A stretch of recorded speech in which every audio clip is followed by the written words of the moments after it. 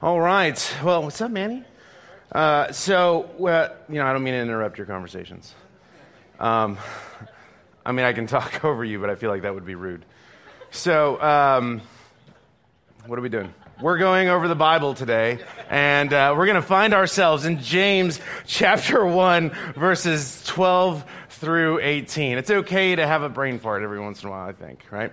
You get to see that it happens all the time.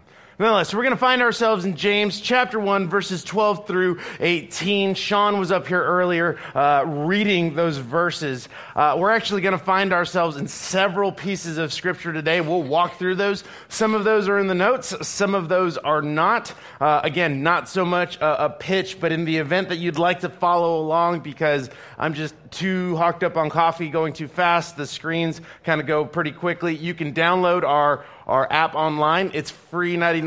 The Valley loves free from what I understand. So you can download it on the Google Store. You can download it on the iPhone or iTunes, whatever that is, store. And it's on there. All you need to do is look for Storehouse CC. Find the app. The notes are there should you desire to follow along.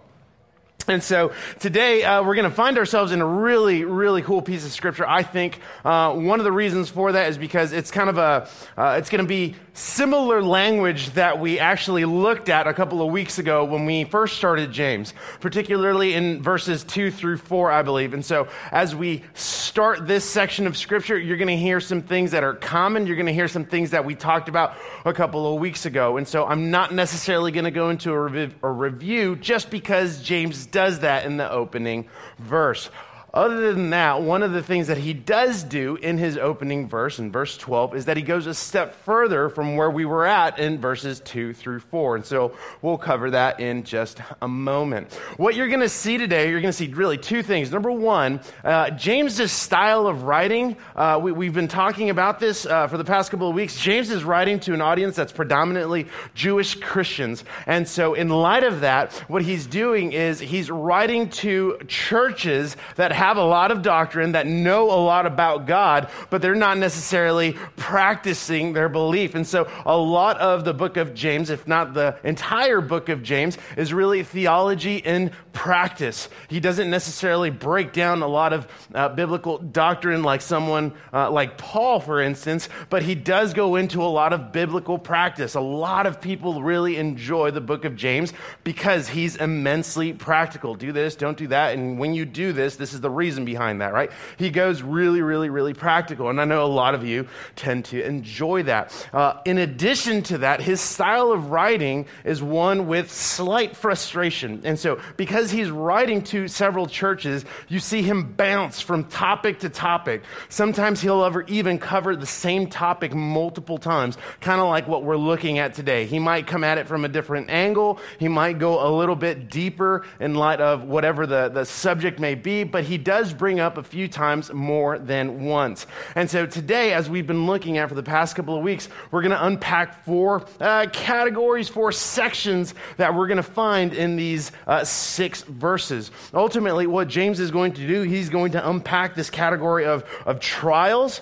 He's going to unpack this category of temptation. And then he's going to go on and unpack who God is and then what God does. So those are the 4 sections that we're covering in these 6 verses. And so I'll kind of guide you through that as best as I can because he says a lot.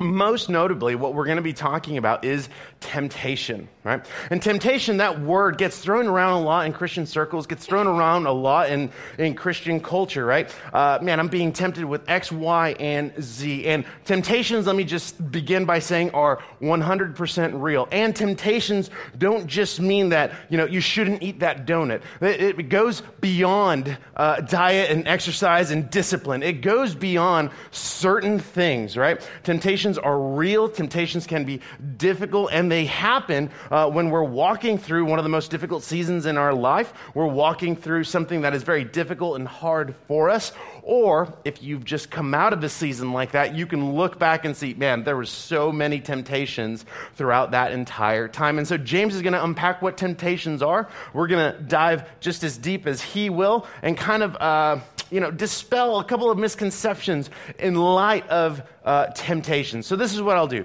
I'll read verses 12 through 18. And then I'll pray, and then we'll jump right into our time. Here we go. This is, starting at verse 12. This is what James says. Blessed is the man who remains steadfast under trial. For when he has stood the test, he will receive the crown of life, which God has promised to those who love him. Let no one say when he is tempted, I am being tempted by God. For God cannot be tempted with evil, and he himself tempts no one. But each person is tempted when he is lured and enticed by his own desire. If you're taking notes, if you're underlining that those 2 words or 3 words, his own desire, I would underline that. Then, verse 15, desire, when it is conceived, gives birth to sin, and sin, when it is fully grown, brings forth death. Verse 16, do not be deceived, my beloved brothers. Every good gift and every perfect gift is from above, coming down from the Father of lights, with whom there is no variation or shadow due to change. Of his own will, he brought us forth by the word of truth, that we should be a kind of first fruits of his creatures. Let me pray.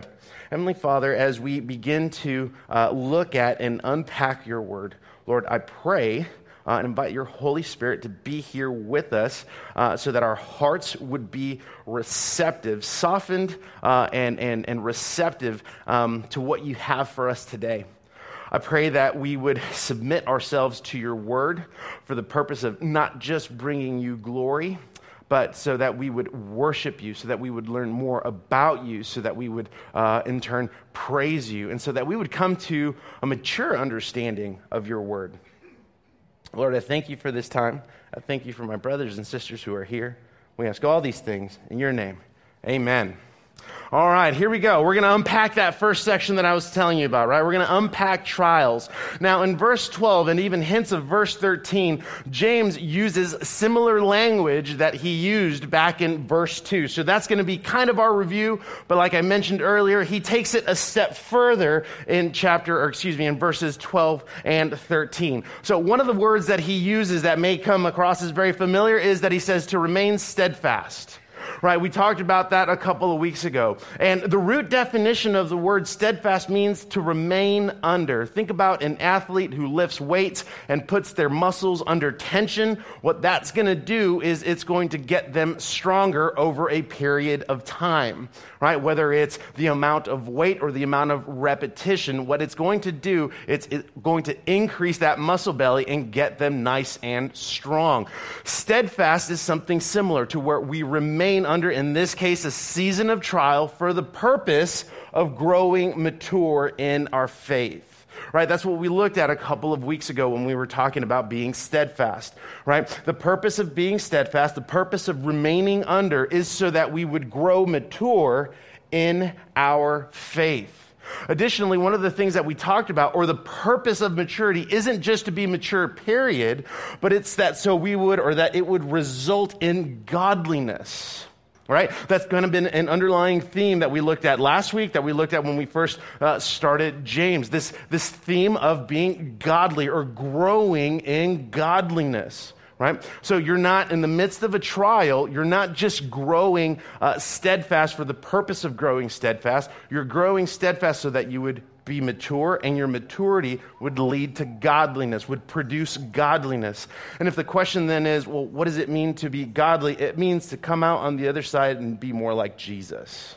That's what it means, to be more like Jesus. And so James is using this same language in verse 12, right? And I think he's going to bring this up one more time throughout our time in the book of James. But nonetheless, he says, blessed is the one who remains steadfast, right? Some of you are in a really, really difficult season right now. Some of you maybe just came out of that season. Some of you see that season coming.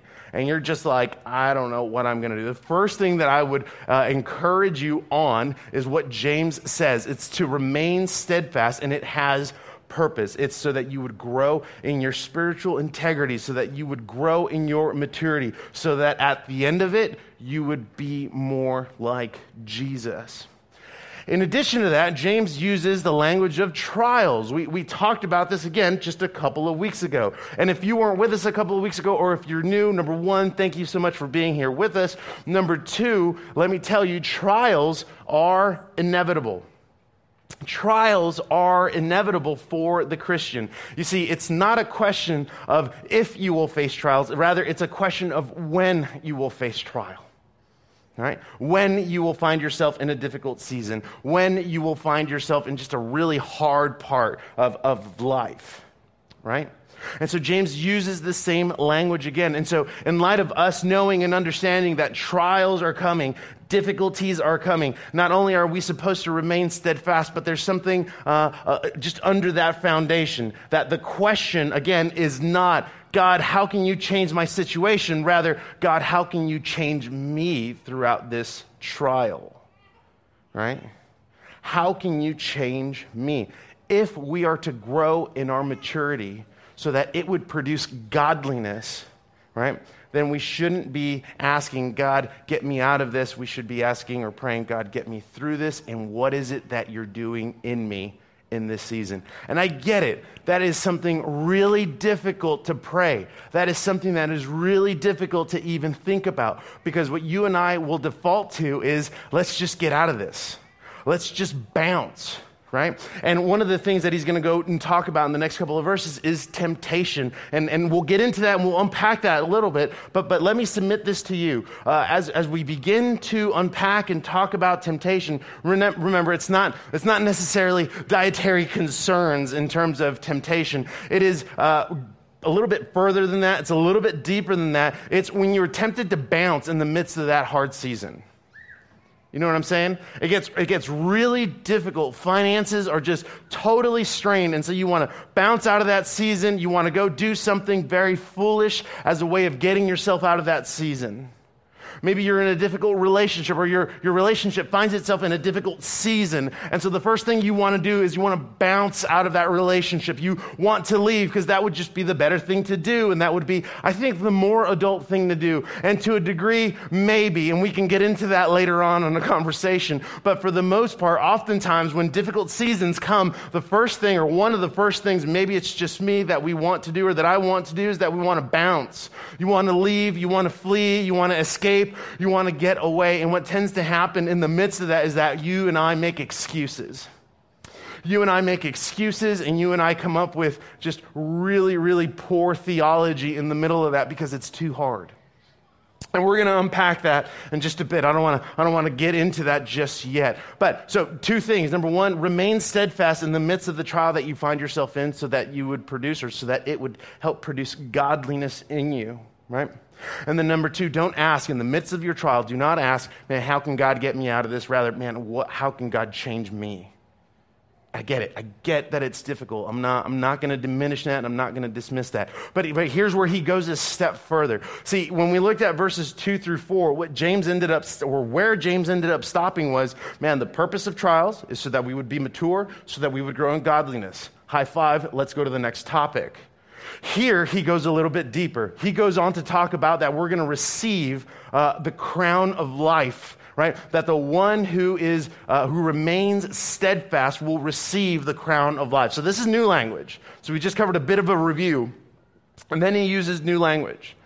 And when you and I, and maybe it's just me, maybe I've just seen too many war movies, right? When it comes to the crown of life, the first thing that we hear, or the first thing that I think about, is this really big, nice crown with like jewels, and I think of like earthly kings. And so you tend to think like, oh, that means maybe I'm going to get my own kingdom. Maybe I am that awesome, right? When I read that we will receive the crown of life. Now, the language that he's using here is very similar to what Paul uses, and he's not referring to anything earthly. He's not referring to something that you're going to receive in this life. Okay, let me make that clear. When James is using the language of receiving the crown of life, he's not referring to something that we're going to receive in this life. In fact, listen to the way Paul says it in 1 Corinthians 9:25. He writes, "Every athlete exercises self-control in all things. They do it to receive a perishable wreath, but we," he's talking to Christians, "but we an imperishable." Okay? Now, let's think about an athlete for a minute, right? Because that's the analogy that Paul uses. Athletes undergo really difficult seasons of training. They put themselves under a lot of stress and a lot of pressure. There are a lot of demands to perform a certain way, right? And as they begin to exercise their discipline as an athlete, they are thinking about what they're going to receive. They're thinking about that gold medal. They're thinking about that first place. They're thinking about that podium. They're thinking about what this is going to do to their career. They are thinking about something that goes beyond what's going on right now. It doesn't mean that they don't focus on what's going on right now. It doesn't mean that the training that they're undergoing isn't difficult and stressful and strenuous. It doesn't mean that they're not necessarily ignoring that. They're addressing that, but their mind is somewhere else. Their mind is on the podium. Their mind is on what is to come. Their mind is on what will be. That is what an athlete's mind is. That's why they train so hard. Same way for a Christian, as we undergo trials, right? Looking at verse 12, as you and I undergo trials, difficult seasons, we know that God is allowing us to go through those trials so that we can produce maturity, so that we would grow in godliness, and all of that is happening in the now, so we want to pay attention to that. But where our hearts and minds are at is in what will become, and what will become is that we will receive a crown of life. And what we looked at last week is that we will receive an inheritance, an inheritance that is undefilable. Right? An inheritance that means that we get eternal sonship in the presence of the living God. That is what we're looking for. That is what we're looking toward. Like an athlete who looks at the podium, a Christian looks to eternal sonship in the presence of the living God. Again, that does not diminish the season that you're in, but it also gives you a little bit of understanding that this season doesn't go without purpose. The season does not go without purpose, and the purpose is to grow in godliness, to be more like Jesus, so that one day we would be with Jesus. Feel me on that? Okay? So that's the section of trials. And so then James transitioned into section number 2. He talks about temptation. This is probably we're gonna spend probably the most time, if I don't slow down in the way I talk, we're probably gonna spend the most time when we're unpacking temptation. Again, because there's a lot of misconceptions when it comes to temptation, and I think we just use them a ton, particularly in church culture. If you've been in the church long enough, man, temptation is just there, right? And again, I think, and this could just be me, this is a very brief and shallow understanding. Most of the time when we're talking about temptation, I think dietary restrictions, or when it comes to dudes, lust and porn. Like those are the only two things that I think of most of the time when it comes to temptation. But again, James is going to go much, much deeper in light of what temptations are. And that might be you, right? You might be on a strict diet right now, so don't eat the donuts, right? Here we go. So temptation. Let me read to you what James says, and then we'll go into it, right? James goes on to say, "Let no one say when he is tempted, I am being tempted by God. For God cannot be tempted with evil, and he himself tempts no one." We're going to stop right there because the next verse is something else that he begins to unpack, right? Here's the first thing that I want you to know about, and this is the first thing that James sets straight, and he's doing this on purpose because there's a transitory verse in just a minute. Here's the first thing James says. James says that God does not tempt anyone. Very plainly said, right? It's in your Bible. God does not tempt anyone. However, trials do present temptations. Trials do present temptations. But God does not tempt anyone. And I'll unpack that a little more. But before I get there, oftentimes when we undergo a season of difficulty or when we undergo trials, right, it leads to one thing with two different results. It leads us to an immature understanding of the gospel. If we're not grounded and mature in our understanding of the gospel in the middle of a trial, and when temptation happens, one of two things will happen. The first thing that tends to happen, this might be you, I don't know. The first thing that tends to happen, right, is that we tend to blame God. And you try to blame God, and you try to look at it logically. Now, here's what I'll say. So, this immature understanding of the gospel, two results come out of that, right? In those two results, neither one is biblical, which is kind of funny, right? Neither one is biblical, but you're going off of how you feel, and you're going off of the pressure, and you're going off of what culture is saying, and so you're going to try to line up, or you're going to be like that individual who is unstable, maybe taking some worldly advice, and, I kind of like this biblical advice, and slap it together, and you try to make it work, and it's not, unfortunately, right? And so here's the first thing that happens when we have an immature understanding of the gospel. The first thing that we will tend to do in the middle of a trial is blame God. And the logic tends to be like this. Well, God created everything, and if God allows everything to happen, he's allowing this trial for me, he's allowing me to undergo this trial, and if he's allowing me to undergo this trial, he might be the one that's tempting me because there are all these temptations around me. And so really, if so facto, this temptation is God's fault. Right? That tends to be the first thing that we think about, or one of the things that we tend to think about. And you know what? It's not unique. Because that's the same thing that happened in the very beginning in Genesis 3. You guys remember Genesis 3, right? So Adam and Eve have been created. They're hanging out under the tree. They sin, right? And God comes down, and who does he call? Adam, right? He calls Adam, and he says, Adam, where are you? And Adam comes out, and he says, sorry, I was hiding because we were naked. And he's like, how'd you know you were naked? Right? This is all a paraphrase. And then verse 12 in Genesis 3, after God tells him, why are you naked? How'd you know you were naked? He goes on to say, the man said, the woman who you gave to be with me, she gave me the fruit of the tree, and I ate. I wonder what his body language was like. So really, this is your fault. Right? That's exactly what we're doing when we begin to blame God in the middle of temptation when we're facing a trial. If this is who God is, this might be what he's allowing, and because temptation is all around me, this is really his doing. And so the reason I've fallen into my temptation, the reason I've fallen into my sin, or I've given into my sin, this is really God's fault. Because if he really did love me, or he really did go with what he said, he wouldn't have allowed this to happen, or he wouldn't have put this in front of me.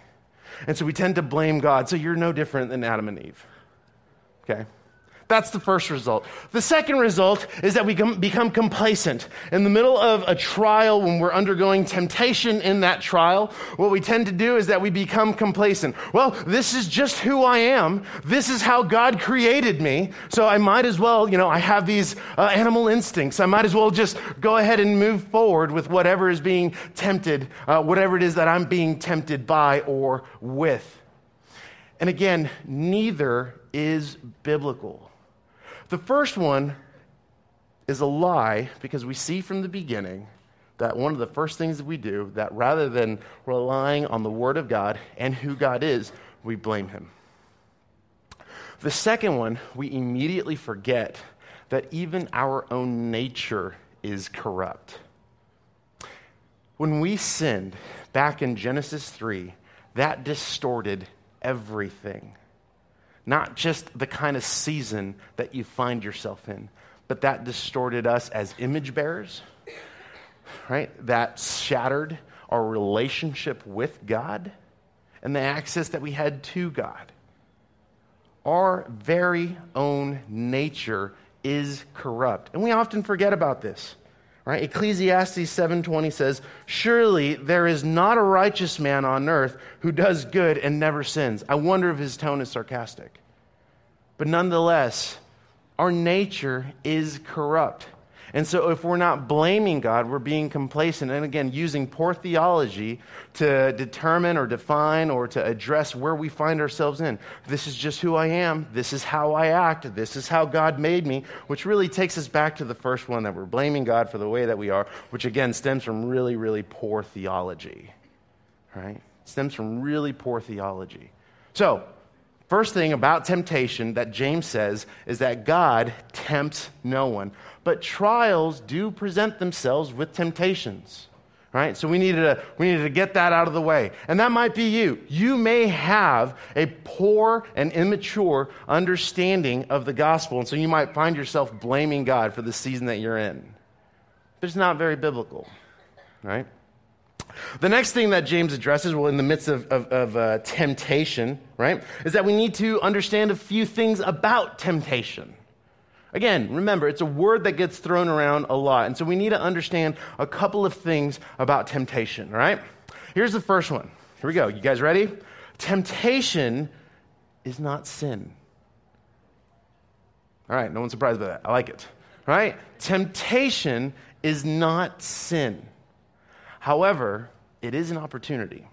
Much like trials are an opportunity for us to grow and mature in steadfastness, temptations are an opportunity. They are an opportunity for you to either fall into your sin or for you to resist that sin and walk away. Right? And as you walk away, you praise God. Man, we want to make a big deal out of small victories. Oftentimes when we've met with couples in the past, my wife and I, or when I meet with some of the guys, that's one of the biggest things that we try to stress. We're going to stress small victories. Right? So temptation is not a sin, but it is an opportunity to either for you to decide to fall into that sin or for you to resist that sin, resist that temptation, and walk away and praise God. Listen to Paul once more in 1 Corinthians 10:13. This is what he writes. No temptation has overtaken you that is not common to man. God is faithful, and he will not let you be tempted beyond your ability.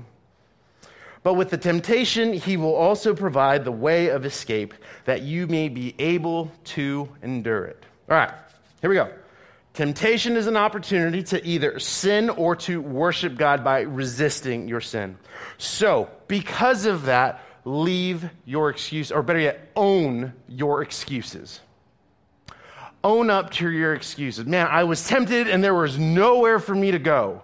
Yet Scripture says that there's always a way of an escape. Maybe you're that cat that works at an office and you're just like, man, I am just too tempted. Look at the floor, look at the ceiling. You're not going to get fired if you're still doing your job. Okay? Don't tell me that there's not a way out. And I'm preaching to the choir on this. But own your excuses and stop making your excuses. Right? We've talked about this several months ago, that our foundation for everything is going to be the doctrine of sola scriptura, right? By Scripture alone. That this is where we will determine how we live. That Scripture determines everything about us. What we believe shapes how we live. That's ultimately what we're saying under the doctrine of sola scriptura. By Scripture alone, that will help us determine how we are supposed to live. So if you and I are going to hold fast to the Word of God, stop making an excuse for your temptation and you falling into your sin. Stop making that excuse. Well, it's because I was alone. So don't be alone. Right? The computer was just on. So get accountability software. Stop sleeping with your phone next to the nightstand. Bring other people into your life to help you, call you out and hold you accountable. If you see that individual in the office, go to the other office, turn around. See, I know cats that have left their career to pursue something else because of temptation that was in their way or in the place of work that they found themselves in, right? And it's not because they're saying, look how awesome I am. It's because they're saying, man, I want Jesus more than this. And oftentimes, when you and I give in to our temptation, it's because we are physically attracted to that sin. We are physically attracted to that, and we're saying, man, if we fall into this, Jesus cannot give me this. The reason, here's the key, the reason I am choosing to fall into this sin is because Jesus cannot provide this for me. Right? Scripture says that you have no excuse and there's always an escape. There's always an escape. Whether that means you got to bounce and leave the building or whether it means you're that guy that's always looking at the floor, then do it. Stop making excuses. Stop it. If you need accountability, not a pitch, you need accountability, get in a community group so that others could speak into your life, so that they can speak the healing and transformative power of the gospel in you. Stop making excuses. Temptation is not a sin, but it is an opportunity. Number 2, right? This is about a few things understanding about temptation. Number 2, temptation always begins with a question or a twisting of Scripture. We can go all the way back to the garden, where we're going to find ourselves in. If you want to flip your Bibles there, we're going to go to Matthew 4 in just a second, right? Temptation always begins with a question. It begins with the question of either what has God said or who you are. right? It always begins with a question. Let's go back to Genesis 3 briefly, right? So God gives them the command. He sets them in the garden, and then enter the serpent in chapter 3. And what's the first thing he says? Did God really say? Did God really say? Let's look at Matthew 4. We're going to look at what Jesus did in the middle of temptation, right? We're going to look at verses 1 through 11. All right, here we go. And I'm going to pause every once in a while. Verse 1 in chapter 4 of Matthew, it says, Then Jesus was led up by the Spirit into the wilderness. Some of this stuff are not on the notes, so I'm going to stop every once in a while. Then Jesus was led up by the Spirit into the wilderness to be tempted by the devil, right? Here's the first thing that you should catch in verse 1. Sweet, they're up. The first thing that you should catch in verse 1 is that he was led up by the Spirit. Circle that. Circle that, right? The next thing that we see is he says, after fasting 40 days and 40 nights, he was hungry.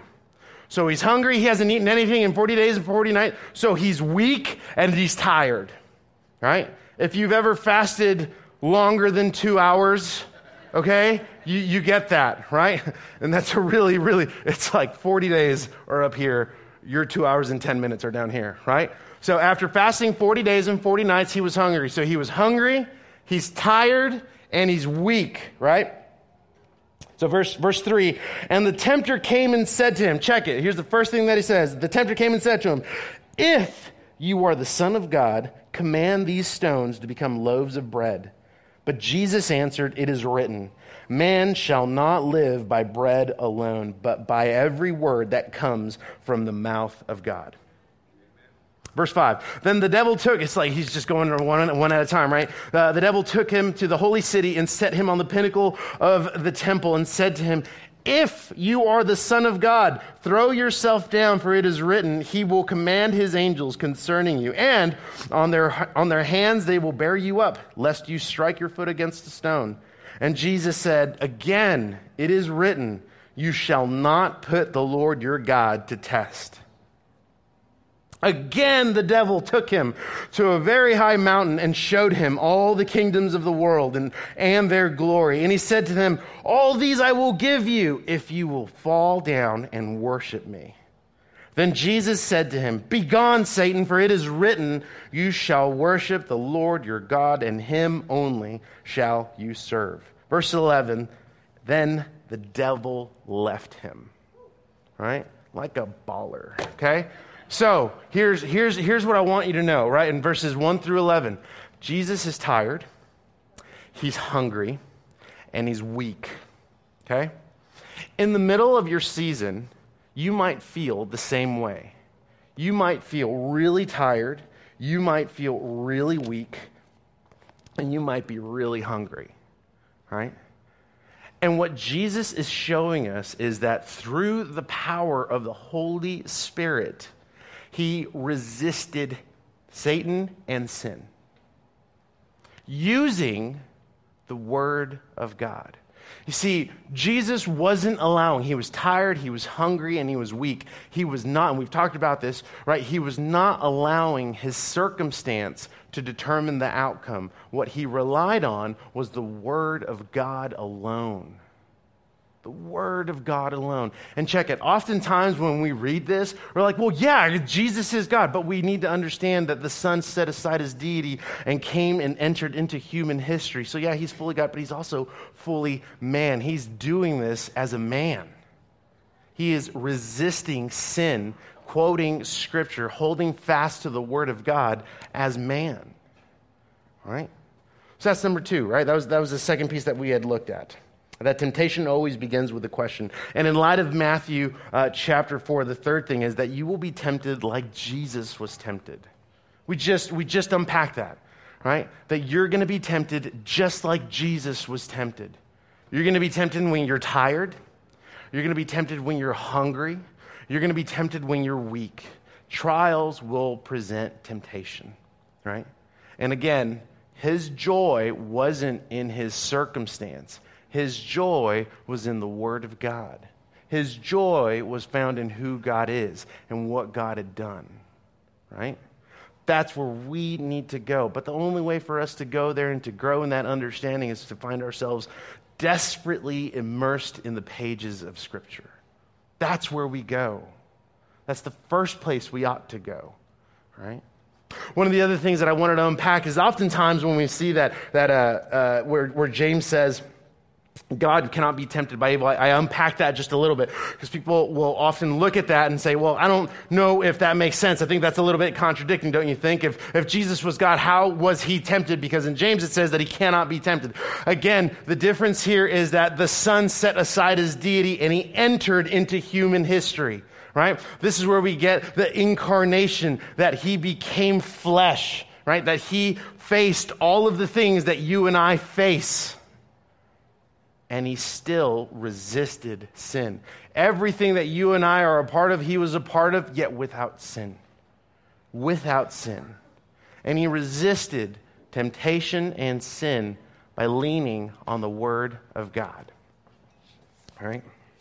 The next part is really going to talk about and unpack that last verse in that section, right? That last verse in that section, I believe that's verse 15. Verse 15 says, then desire, when it is conceived, gives birth to sin. Oh, better yet, let's go to 14. But each person is tempted when he is lured and enticed. This is where we talked about, right? By his own desire. I'll say that one more time, right? By his own desire. Verse 15, then desire, when it is conceived, gives birth to sin, and sin, when it is fully grown, brings forth death. Here's what he is saying, all right? The temptations that you and I will face are a result of our desires. Let me say it this way. I'm going to quote Douglas Moo. That is his name. And he goes on and says, temptation involves the innate desire toward evil as it is enticed by the superficial attractiveness of sin. If a person should welcome rather than resist that temptation, desire conceives. And if not turned away immediately, it produces sin. Verses 14 and 15 talk about human responsibility. That's what he's talking about. Human responsibility. You will be tempted in the face of a trial. Temptation is an opportunity to sin or to worship God. And you need to take responsibility for the decision that you make upon that temptation. That's what he is getting at. That we are responsible. You see, God's sovereignty does not diminish our responsibility. So stop making excuses for it. Your maturity is not determined by how often you're faced with trial and temptation, but by how you resist temptation in the face of trials. Let's say that one more time. Your maturity is not determined by how often you're faced with trial and temptation, but by how you resist temptation in the face of trials. Right? What he's getting at here is ownership when we fall into sin. If God does not tempt us, we just unpacked that and we made that clear. He does not tempt us. Should you and I fall into sin in lieu of our temptation, that is our responsibility. We made the decision to sin. We made the decision to follow through with the desire that temptation presented itself with. And that desire comes from within. And when we give in to our sin, we are saying, Jesus cannot provide this. When we give in to our sin, we are saying, Jesus is not sufficient. Right? He is getting to human responsibility. Jesus paid the penalty for sin on the cross. And he paid for it with really good money, his own blood. He conquered sin, but its presence still lingers. And we're going to look at this at the end of our time. Nevertheless, the same Holy Spirit that dwelled in Jesus dwells in us, which means you can be victorious. We'll unpack that in just a bit. All right? We're not done, sorry. Verses 16 to 18. This is the transitory verse I was telling you about. This is what James says. Do not be deceived, my beloved brothers. So why that's so transitory is because he spent 3 verses unpacking a reminder in light of trials. He unpacked what temptation is and what God does not do, but he also unpacked what we do, what we're responsible for. So when he goes on to say, do not be deceived, he's ultimately saying, now you can't make any excuses. You're all on the same page. You all have the same understanding. I've told you, don't be deceived. Don't go on to think something else. I just cleared it up for you. You follow me on that? All right, so don't be deceived. So if you find yourself like, well, God has just tempted me. Don't deceive yourself, because James just finished unpacking it in verses 12 to 15. And that's exactly what he's saying in verse 16. Stop deceiving yourself. Right? He goes on to say, every good gift and every perfect gift is from above, coming down from the Father of lights, with whom there is no variation or shadow due to change. So I told you we were going to unpack 4 categories. The first one was trials, which we already did. The second one was temptation. And now what we're going to unpack is what James is addressing, who God is. Okay? Who God is. Here are 3 things, right? Lists. Anyway, here are 3 things. Number 1, God is a father who gives good gifts. See, we often forget this. God is a father who gives really good gifts. In fact, he is eager to listen to you. We looked at this, I think it was 2 weeks ago, when he was saying, if any of you lacks wisdom, ask God who gives generously. He is eager to listen to you. Right? He is eager to hear you. And so in light of that, God is a father who gives good gifts. He gives good gifts as an extension of his grace, not so that we would skew who he is and value the gift more than the giver. Feel me on that? He gives gifts as an extension of his grace, not so that upon receiving it, we would value the gift more than the one who gave the gift. It's supposed to be a reminder of him as a good father who gives really, really good stuff. You ever been surprised? Christmas, birthdays, stuff like that. You get, or even just like a Monday, right? And you get a really good gift, like an Amazon package at the front door, right? Those kinds of things. Man, that's just a reminder of God's grace. Maybe it's just me. Number 2, God is a father who is unchanging. Right? He goes on to talk about that, right? With whom there's no variation or shadow due to change. God is a father who is unchanging. Hebrews 13:8 says, Jesus Christ is the same yesterday and today and forever. That is immensely assuring. That is immensely encouraging. Let me tell you why. Okay? And we're going to look at the example of love. Here's what I mean by this. I've been married, right? Or my wife and I have been married a little over 3 years, right? And, right? Very awesome. I lost my train of thought. We've been married a little over 3 years, right? Now, just hear me on this. So, I love my wife more today than I did 3 years ago, right? Now, that happens by us getting to know one another, doing life together, arguing, having heated discussions, right? It happens by us doing life, right? By us reconciling with one another, all the fun stuff that comes with marriage, right? And it gets us, as of right now, to this point where I can say, man, I love my wife more today than I did 3 years ago. But you guys, if we were to look at a chart, right? If we were to look at a chart, you'd see that a lot of work happened in order for us to get there. You feel me? Right? Okay, cool. When we're looking at God's love, what you and I try to do is we try to add human emotion to that. When it says, when we read that God's love is unchanging, that means it was the same across the board. There is no chart that shows that he spiked it up right here. He loved you really well here, but then you did this one thing and he didn't really love you that much. Right? And then it kind of picked up, and so you were kind of back in his favor, and so his love kind of increased for you. It doesn't work that way. His love does not change. It is the same all across. Now, that's incredibly assuring because number one, it's a love that I will never obtain because that's how strong it is. But you and I try to identify and define it by attributing human emotion to it. But it's not necessarily what it looks like because even on our best days, using the example of my wife and I, it took us 3 years to get to the love that we have for one another right now. 3 years from now, that's going to be different. And there's going to be this flow chart, right? Because life has happened. When we're looking at the love of God, it is unchanging. And that is incredibly assuring, that is incredibly encouraging, because despite the thing that you did this weekend that you shouldn't have done, he still loves you and has forgiven you. Right? Despite the thing that you said you wouldn't do, number one, I would encourage you to repent. Number two, man, it's still here. It hasn't changed. There is no, I guess it's a flat line, right? There's nothing like that. It is unchanging. He is the same yesterday, today, and forever. Right? That's number two. Number three, in light of who God is.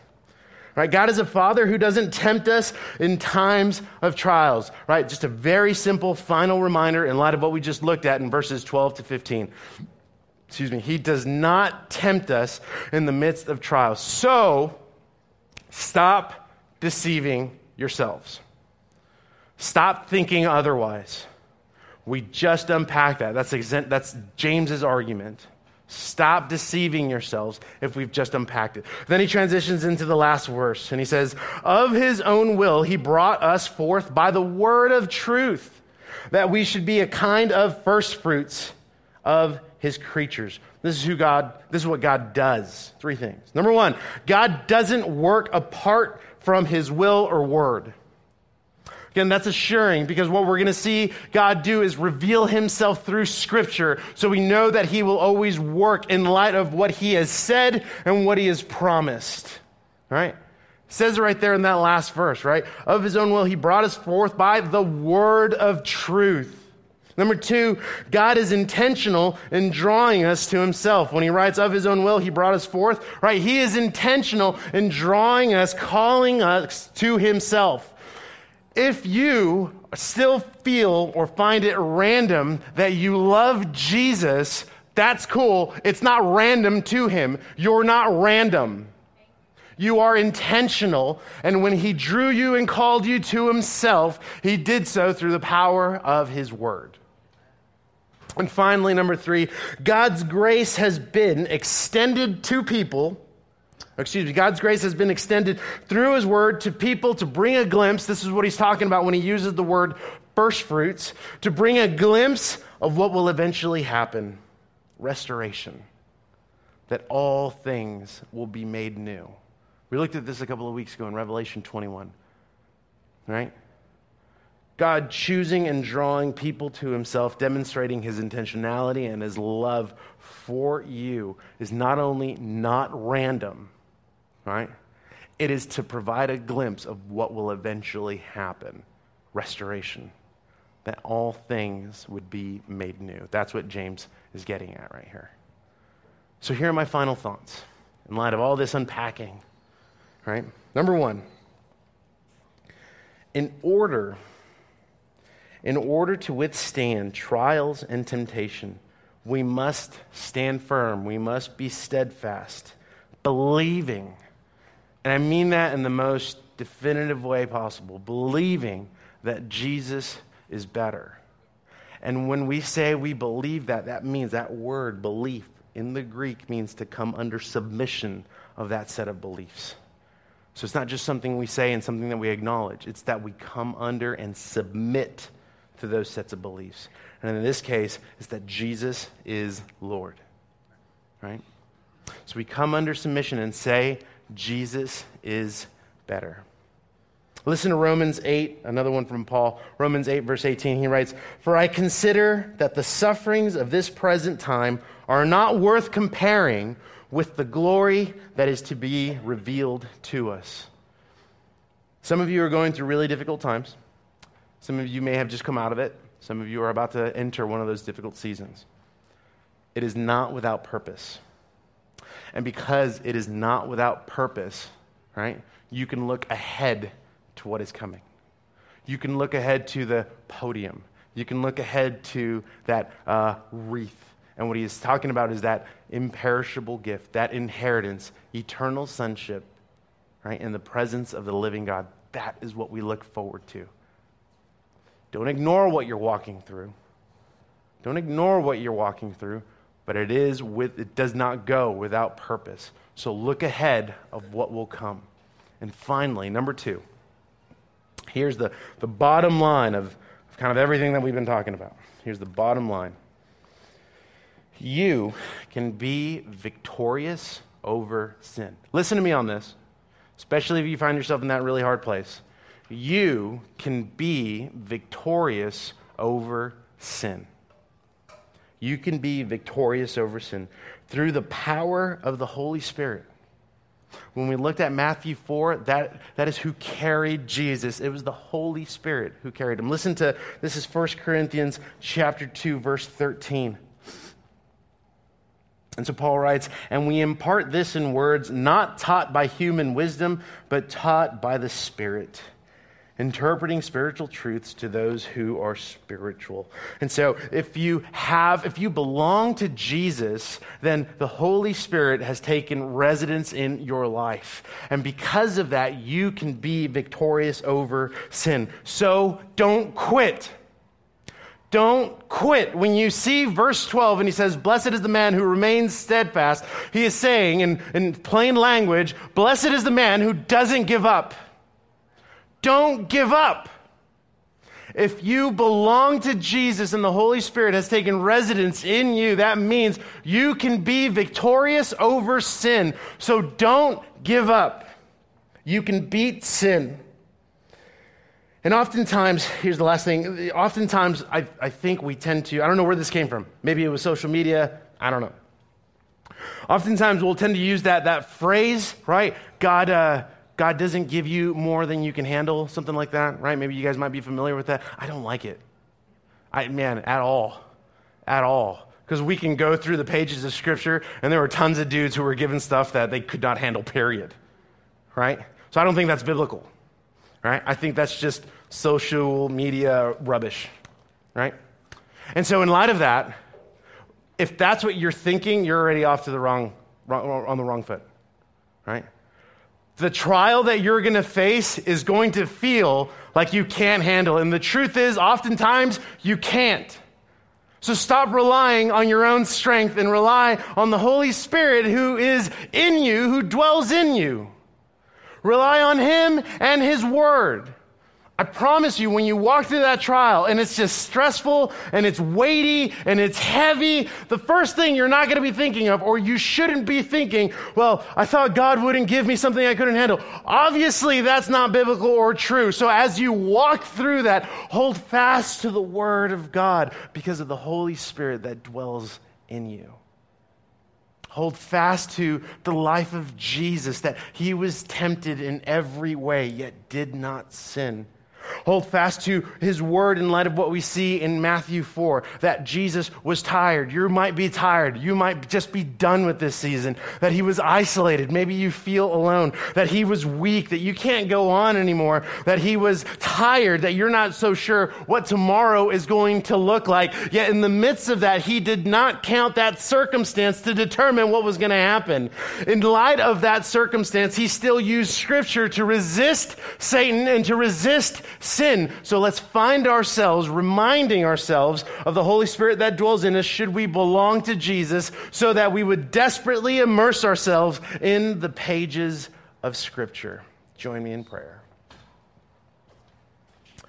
Heavenly Father, as we close our time and we've looked at trials and we've looked at temptations, Lord, we know that they're not random. We know that they're coming, both trial and temptation.